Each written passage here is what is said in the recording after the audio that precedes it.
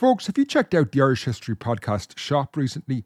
Right now, I have a sale of 30% off everything when you use the code SALE30. So go to irishhistorypodcast.ie/shop and get 30% off everything when you use the discount code SALE30. A lot can happen in 3 years, like a chatbot may be your new best friend. But what won't change? Needing health insurance. United Healthcare Tri-Term Medical Plans, underwritten by Golden Rule Insurance Company, offer flexible, budget-friendly coverage that lasts nearly 3 years in some states. Learn more at uh1.com. Mother's Day is around the corner. Find the perfect gift for the mom in your life with a stunning piece of jewelry from Blue Nile. From timeless pearls to dazzling gemstones, Blue Nile has something she'll adore. Need it fast? Most items can ship overnight. Plus, enjoy guaranteed free shipping and returns. Don't miss our special Mother's Day deals. Save big on the season's most beautiful trends. For a limited time, get up to 50% off by going to BlueNile.com. That's BlueNile.com.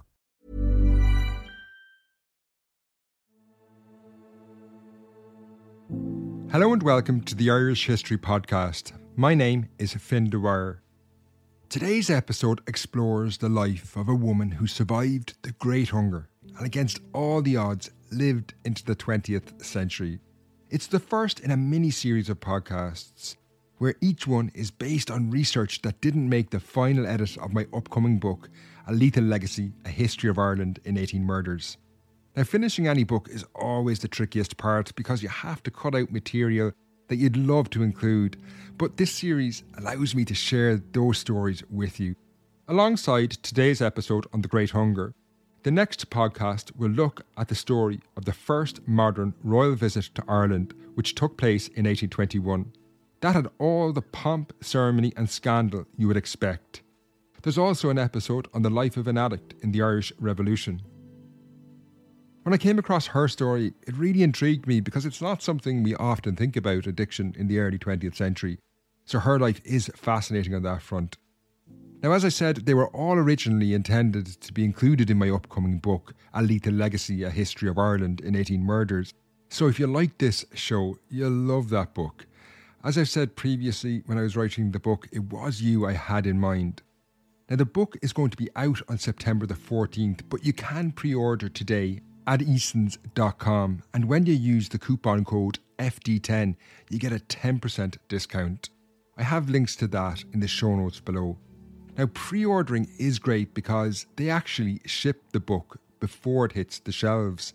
That means if you live in Ireland, you'll have it delivered to your door on the day it comes out, and if you're overseas, it'll land in the following days. And if you use that code FD10 you'll get 10% off into the bargain. Also, if you're in Dublin on September the 14th, I'd love for you to come to the launch. It's on in Hodges Figgis Bookshop on Dawson Street at 6 p.m. So it's a perfect time to drop in on the way home from work. It'd be great to see you there. I also have links to that in the show notes below. Now, let's get on to the story of Catherine Mulhern. Sound on the episode is by Kate Dunley.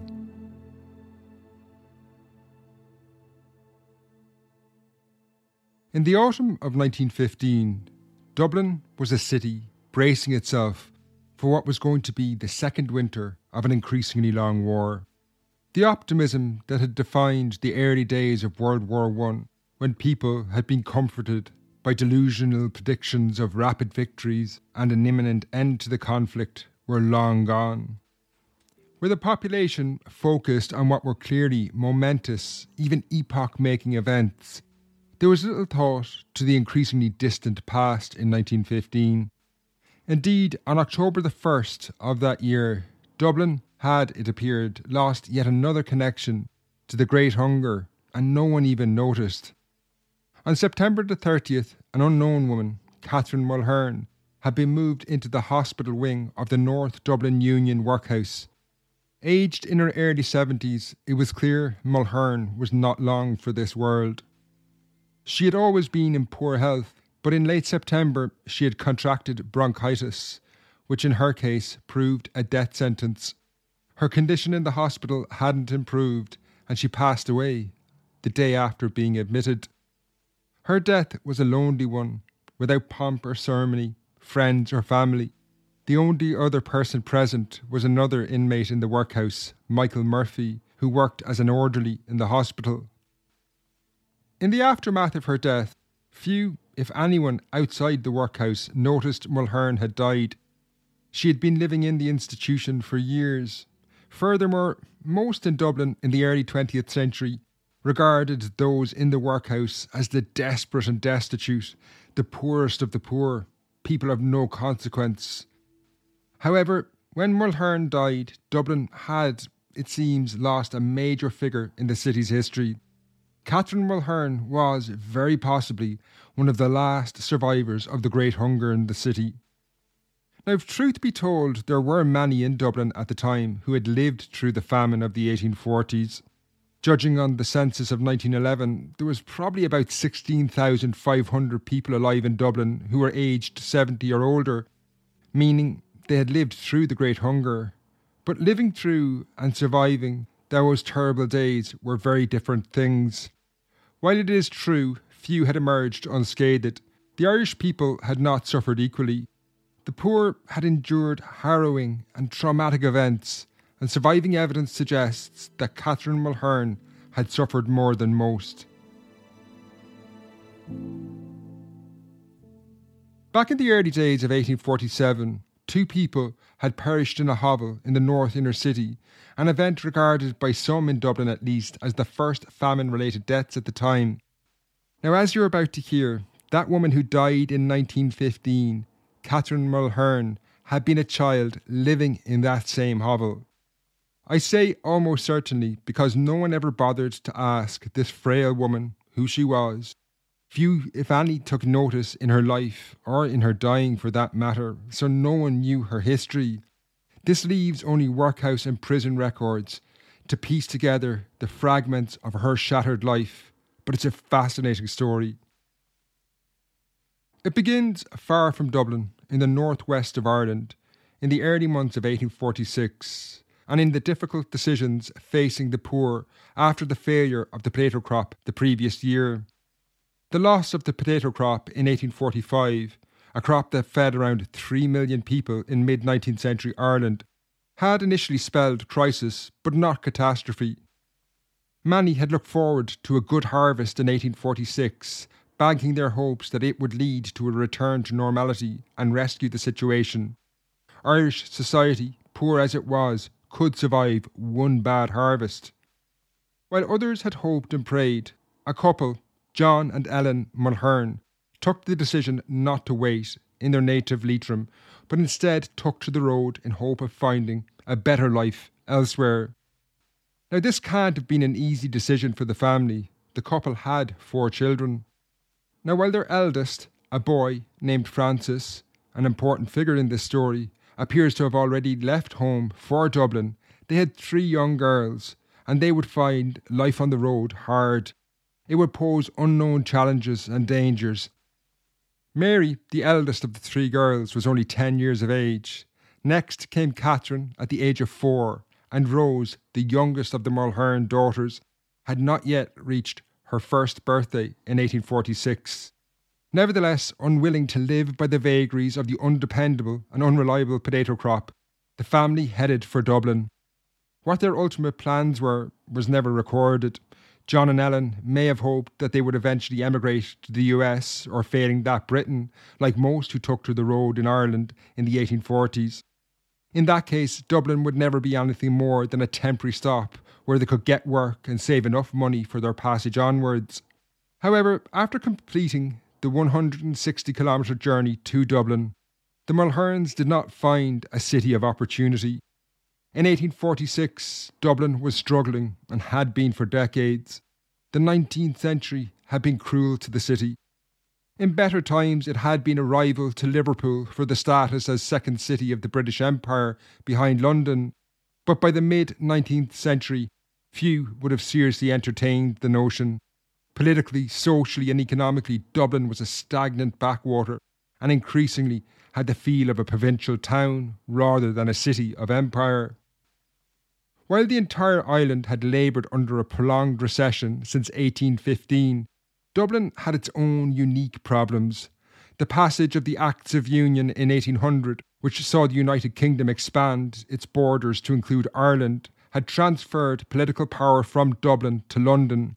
In the following decades, some of the wealthiest residents followed suit, relocating to the imperial capital. Of those who did remain behind, the growing trend of moving from the city to the suburbs saw the city centre fall prey to dereliction as the rich abandoned their houses. Meanwhile, the growing numbers of poor who left rural Ireland in the 1830s and 40s, even before the Great Hunger, moved into these houses, where they were ruthlessly exploited by landlords. In houses designed to cater for one household, each room was now rented to a single family. No allowance was given to the fact that the neighbourhoods lacked the infrastructure to cater for such a dramatic increase in population. Disease and death flourished even in good times. Increasingly struggling, Dublin was never a place to realise dreams in the 19th century, and in 1846 this would prove particularly the case for the Mulherns. On reaching the city, the family took up lodgings in the North Inner City, a series of tightly packed neighbourhoods that hugged the northern bank of the River Liffey, which divided Dublin. Starting life as an overflow of the old medieval city, it had become a labyrinth of streets, alleyways, courtyards and markets that housed tens of thousands of people. There was reason, though, the family were drawn to this part of Dublin.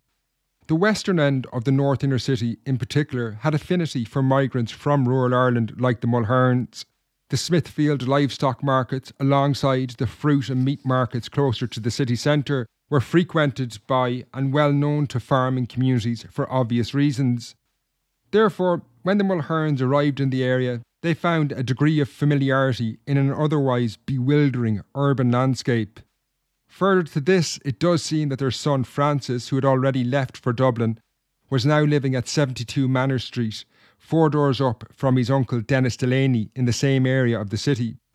However, the Mulhern family would have little chance to adjust to life in Dublin before the city entered into a profound crisis. While they arrived in the early summer of 1846, a few weeks or maybe at most a month or two after they landed in the city, the hopes that a good harvest would rescue the crisis in rural Ireland were dashed when the potato crop failed for a second year in a row. Indeed, the situation in 1846 was even worse than it had been in the previous year of 1845, and this triggered widespread starvation and a full-blown famine in rural Ireland. In Dublin, even though the urban poor were less reliant on the potato, the loss of that crop, so integral to the wider Irish economy, resulted in the rapid rise of all foods. In the following months of later 1846, starvation set in, and following on the heels of hunger, the major killer in all famines, disease, reached the city in the later months of 1846, devastating the densely populated working-class neighbourhoods of the poor. The dangers this posed to the recently arrived Mulherns were amplified by the fact that each day increasing numbers of people fleeing poverty, starvation and disease in rural Ireland arrived in Dublin looking for work and food. By September, it seems the family were already starting to suffer. Their eldest son, Francis, was already in dire straits. On the 28th of September, he was admitted to the North Dublin workhouse, where he was described as a beggar and delicate from want. He would remain in the institution for nearly a month, leaving in the middle of October, but outside, the rest of the family were faring little better. By November 1846, John, Ellen and the 3 other Mulhern children, Mary, Catherine and Rose, were living at number 6 Hendrick Street, just west of the livestock market. Situated on the boundary of St Mickens Parish, one of the worst slums in Dublin at the time, the accommodation they rented was an old 18th century dwelling, divided into several units. In that house they would have to endure a winter that proved to be one of the worst on record in Ireland for multiple reasons. While hunger stalked the land, the weather would also turn against the people, and the following months saw extreme spells of bitterly cold weather. Initially at least, John Mulhern did manage to find intermittent work from a farmer called O'Brien in Cabra. Now today, Cabra is a vast suburb of Dublin, but in the 19th century it was open fields. And when John could get work on this farm, he was paid over 7 shillings a week. However, staying ahead of the rapidly rising price of food in the city was nearly impossible, as famine prices pushed essential foods beyond the reach of many. By November 1846, the situation facing the Mulherns was increasingly desperate, and hard decisions were forced on the parents, John and Ellen. On the 19th of the month, they made a drastic move and sent their two older daughters, Mary and Catherine, to seek aid in the workhouse. Now, this indicated that the family must have been among the most desperate in Dublin. Only the truly desperate would darken the workhouse door in November 1846. It would only reach its capacity of 2,000 people around this time. Now, while this would change dramatically over the following year, there were already signs that the situation in the institution was deteriorating rapidly. 23 people died in the workhouse during that first week that Catherine and Mary entered. Under the strict laws of the time, the Mulhern children did not technically qualify to be allowed into the workhouse. They were considered their parents' responsibility. However, the two children claimed they were orphans and were admitted. While the register is unclear, it does seem that their secret was found out and they were forced to leave in January 1847.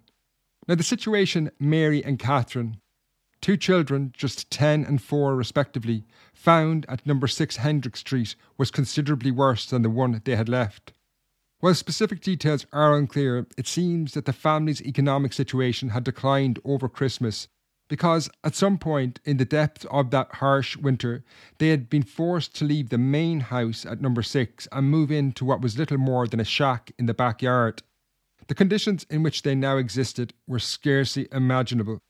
While the eldest boy, Francis, appears to have been living a few hundred metres away on Manor Street, in this hut to the rear of number 6 Hendrick Street, 5 people, John and Ellen the parents, and Catherine, Mary and Rose the infant, lived in awful conditions that stretched the definition of a home. The hut was too small to stand up in. The walls were wet.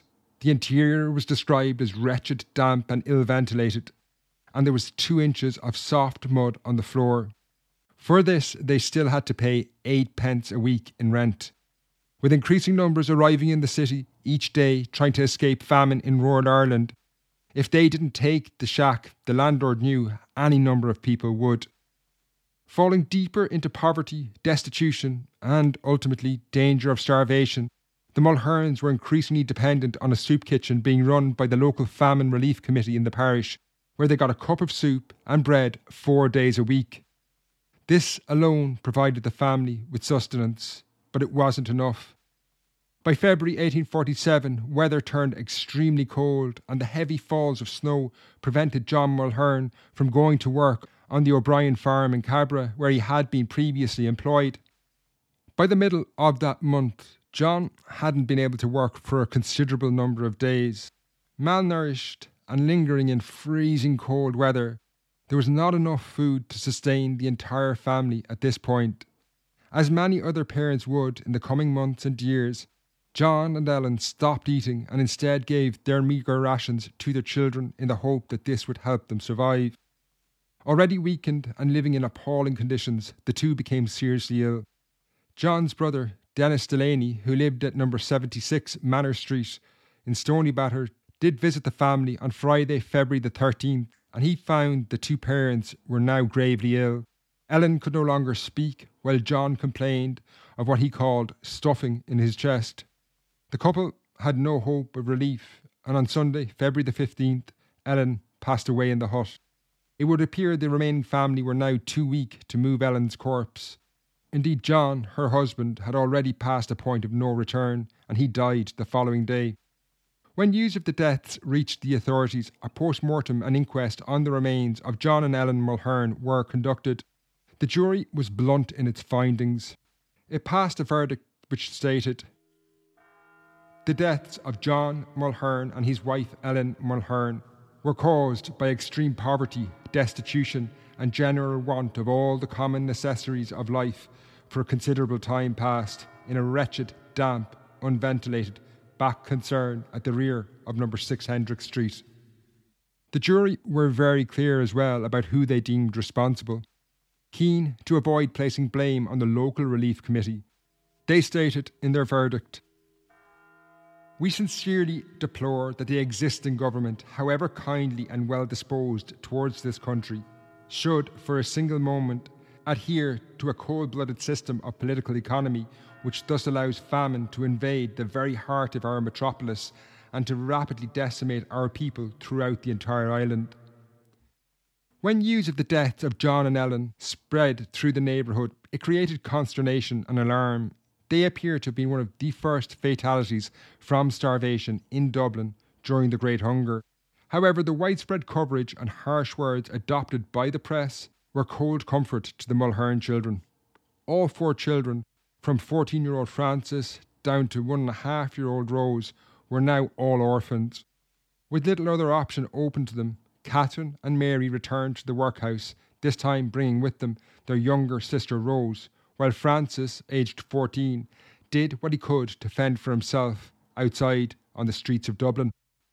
Now, over 2 separate chapters in my book A Lethal Legacy, I explore the breathtaking indifference to the suffering of the starving poor by the British government and the authorities in Ireland during the Great Hunger, and I think the experience of Francis Mulhern does embody this.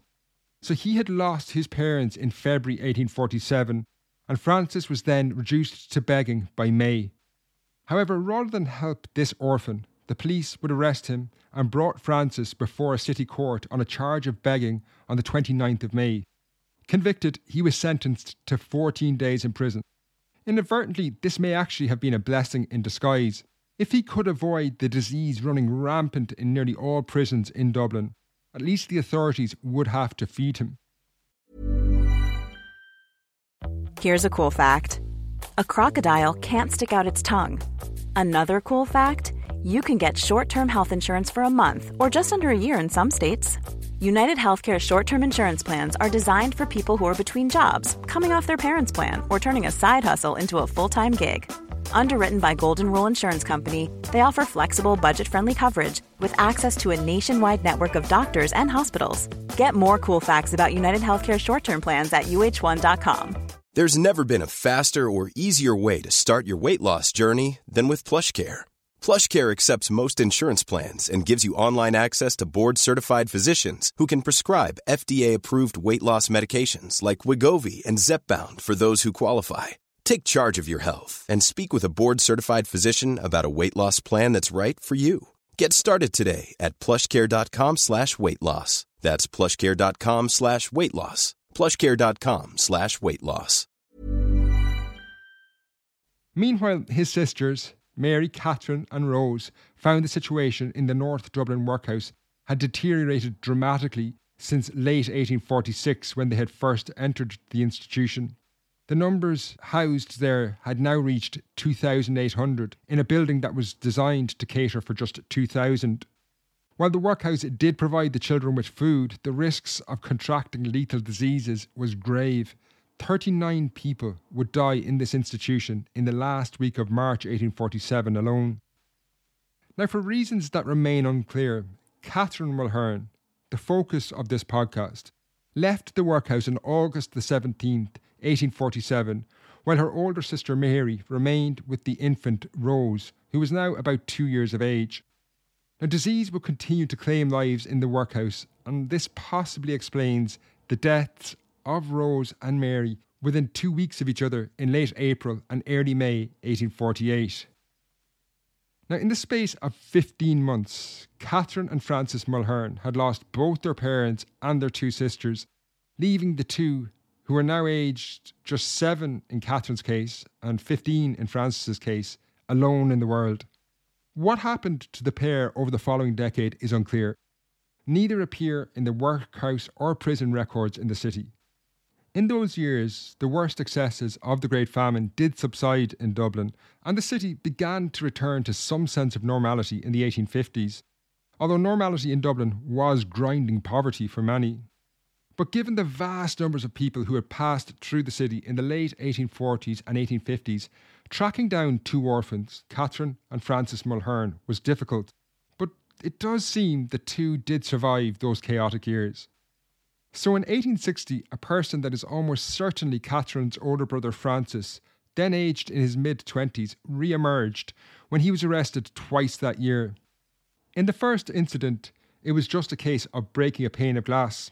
No specifics were provided in the report, and he received a 7-day sentence in prison.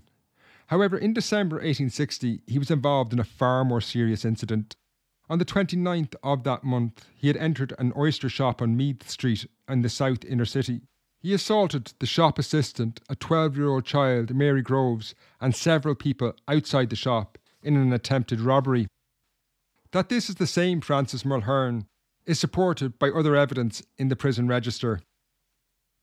The name itself is not very common, but the prison records state that Francis was originally from a place called Mohill in County Leitrim, the same county as the Mulherns had originally come from. The subsequent details the prison authorities recorded reveal a deeply traumatised person, both physically and mentally. Although he was in his mid-20s, Francis was only 5 foot 1 inches tall, which was short for the 19th century, and suggests that the Great Hunger had stunted his growth. A recent study indicates that this was not uncommon. The Great Famine impacted the height of young people at the time, and given Francis had suffered from what was described as being delicate from want as early as 1846, it should come as no surprise that he would suffer a similar fate himself. This was not the only sign, though, of the immense toll that the famine had taken on Francis Mulhern. When his case went to trial in the new year of 1861, he was declared insane and sent to the North Dublin Asylum, a large complex situated beside the North Dublin Workhouse in Grangegorman. Again, this was not unique. Post-famine Ireland experienced something of a mental health crisis. Now, there are many reasons behind this. It wasn't just the Great Hunger, and it is more fully explored in a chapter of my book, A Lethal Legacy, A History of Ireland in 18 Murders. But I think it's fair to say that by 1861, Francis Mulhern was a broken man from his experiences in the Great Hunger. Now, asylum records are very difficult to access, but Francis does briefly pop up in another set of city records, that of the North Dublin Workhouse, when he was brought to the institution from the asylum. He was only there for a number of hours. It may have been for treatment in the hospital, but it was long enough that he was entered in the admission book. This would be, though, the last time Francis appears in Dublin records or any other record that I could find. What happened to him and when he died is unclear. He was only 30 years of age when he disappeared back into the asylum. While Francis Mulhern was not that difficult to identify, tracing his sister Catherine was far more difficult.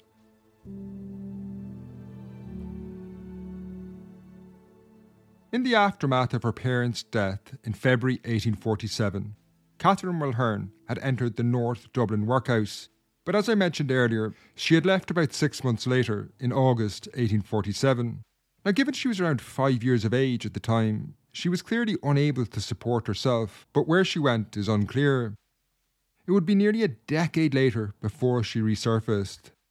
When I began looking for Catherine in post-famine records in the 1850s and 1860s, the first thing I needed to be certain of was her name, which would have changed had she married. But after a trawl of marriage records in the city, I couldn't find any evidence that someone of her description had married, so this simplified matters. I could start looking for someone called Catherine Mulhern. I began with prison records. I thought it stood to reason that an orphan like Catherine might end up being forced into a life of crime to survive, and therefore she would eventually end up in a prison. It had, after all, happened to her brother Francis. However, in a somewhat remarkable course of events, given what else I would discover about her life, Catherine never appears to have set foot in a Dublin prison at all. After this, I checked workhouse records, and it was here that I think I found the first trace of Catherine. In July 1857, a 14-year-old orphan called Catherine Mulhern presented herself at the North Dublin Workhouse, the institution she had left nearly a decade earlier. The surviving records provide scant detail of her life, but she was the correct age and, as I say, described as an orphan. Sometimes going by the name of Kate, she would return later in 1857 again, and then on 4 separate occasions in the following year of 1858. In terms of her appearance, her clothing was usually described as bad and dirty. She may also have been homeless at the time, as she constantly provided different addresses. She continued to frequent the workhouse into the early 1860s, but in 1863 her life changed dramatically. When she arrived at the workhouse door in August of that year, she was now heavily pregnant, although still described as single. A few weeks later, she gave birth to a son who she named John. However, the fact that she was a single mother in the 1860s made her life, which was already hard, even more difficult. Giving birth outside marriage was heavily stigmatised in a society that was infused with Victorian morality and increasingly under the influence of the Catholic Church. Single women found it difficult to find regular work, and many were forced to the margins of society, and some into a life of crime. Therefore, it's pretty remarkable that at no time Catherine appears in prison records in the city, but nevertheless by the 1860s she was struggling to raise John on her own. In May 1865, when he was just a toddler, she entered the North Dublin workhouse where she remained for over 3 years until July 1868. On this occasion, she left for only 13 days before she returned, and she wouldn't permanently leave again until 1874. By this point, she had spent nearly an entire decade, most of her 20s, in the institution. During this time, she was also separated from her son John. In 1872, he was apprenticed out from the workhouse, but to whom is unclear. While the record was relatively straightforward up until this point, and I am confident I could trace Catherine from the time she arrived in Dublin in 1846 up until 1874, when she was about 30, a major problem arose in the records at this point. This was caused by the appearance of a second, different woman who was also called Catherine Mulhern in the North Dublin workhouse in 1874. She was 4 years younger than our Catherine. However, going forward, I now faced a major problem. The age gap between the two women, that of 4 years, was not enough to distinguish them apart. Ages in workhouse records, particularly as people moved into middle age and beyond, was more of an approximation than a statement of fact. Now, to try and work around this issue, I went to a point of certainty, the death of Catherine Mulhern, where I started the podcast, and I tried to work backwards from this point to see if I could connect up that woman with the Catherine I had traced forward from the famine.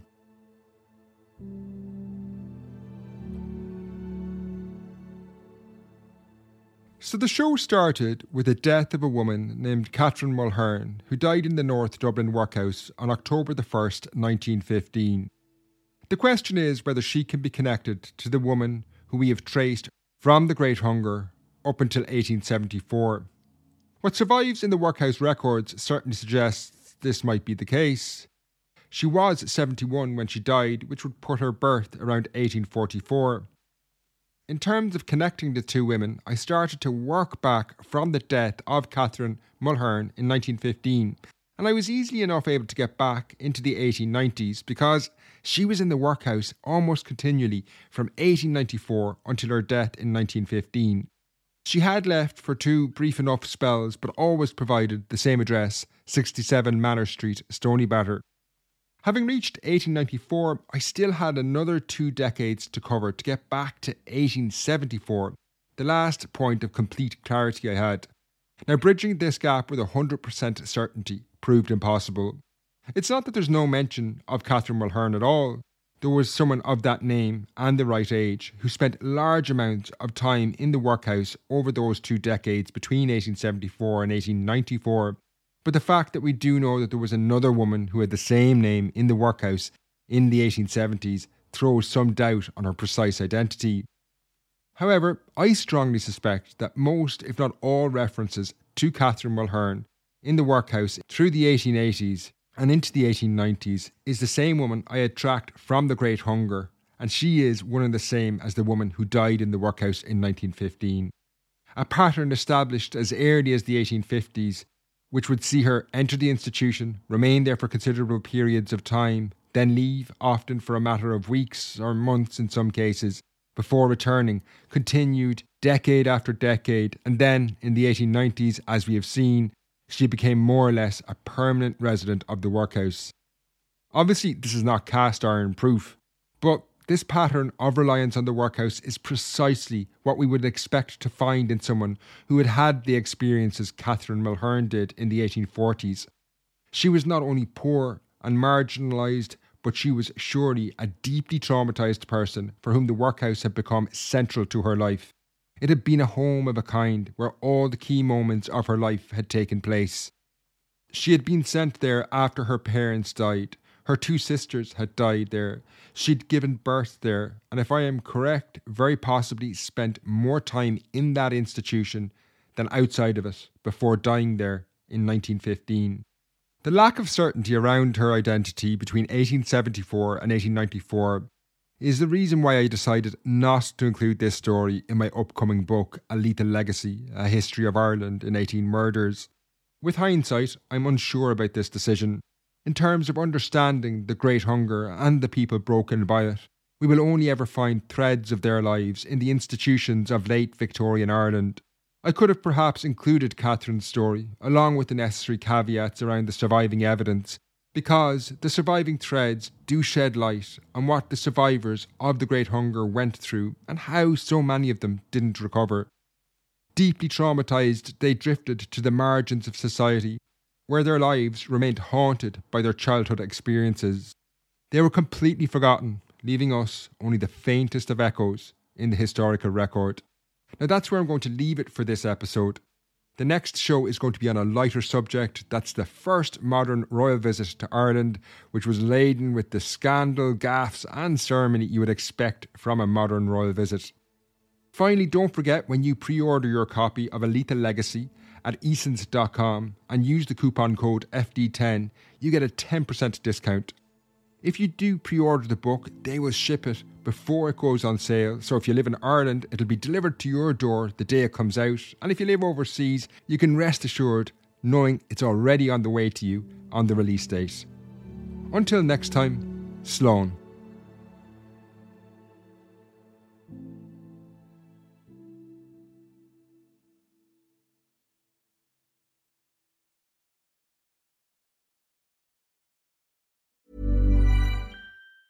Mom deserves the best, and there's no better place to shop for Mother's Day than Whole Foods Market. They're your destination for unbeatable savings, from premium gifts to show-stopping flowers and irresistible desserts. Start by saving 33% with Prime on all body care and candles. Then get a 15-stem bunch of tulips for just $9.99 each with Prime. Round out Mom's menu with festive rosé, irresistible berry chantilly cake, and more special treats. Come celebrate Mother's Day at Whole Foods Market.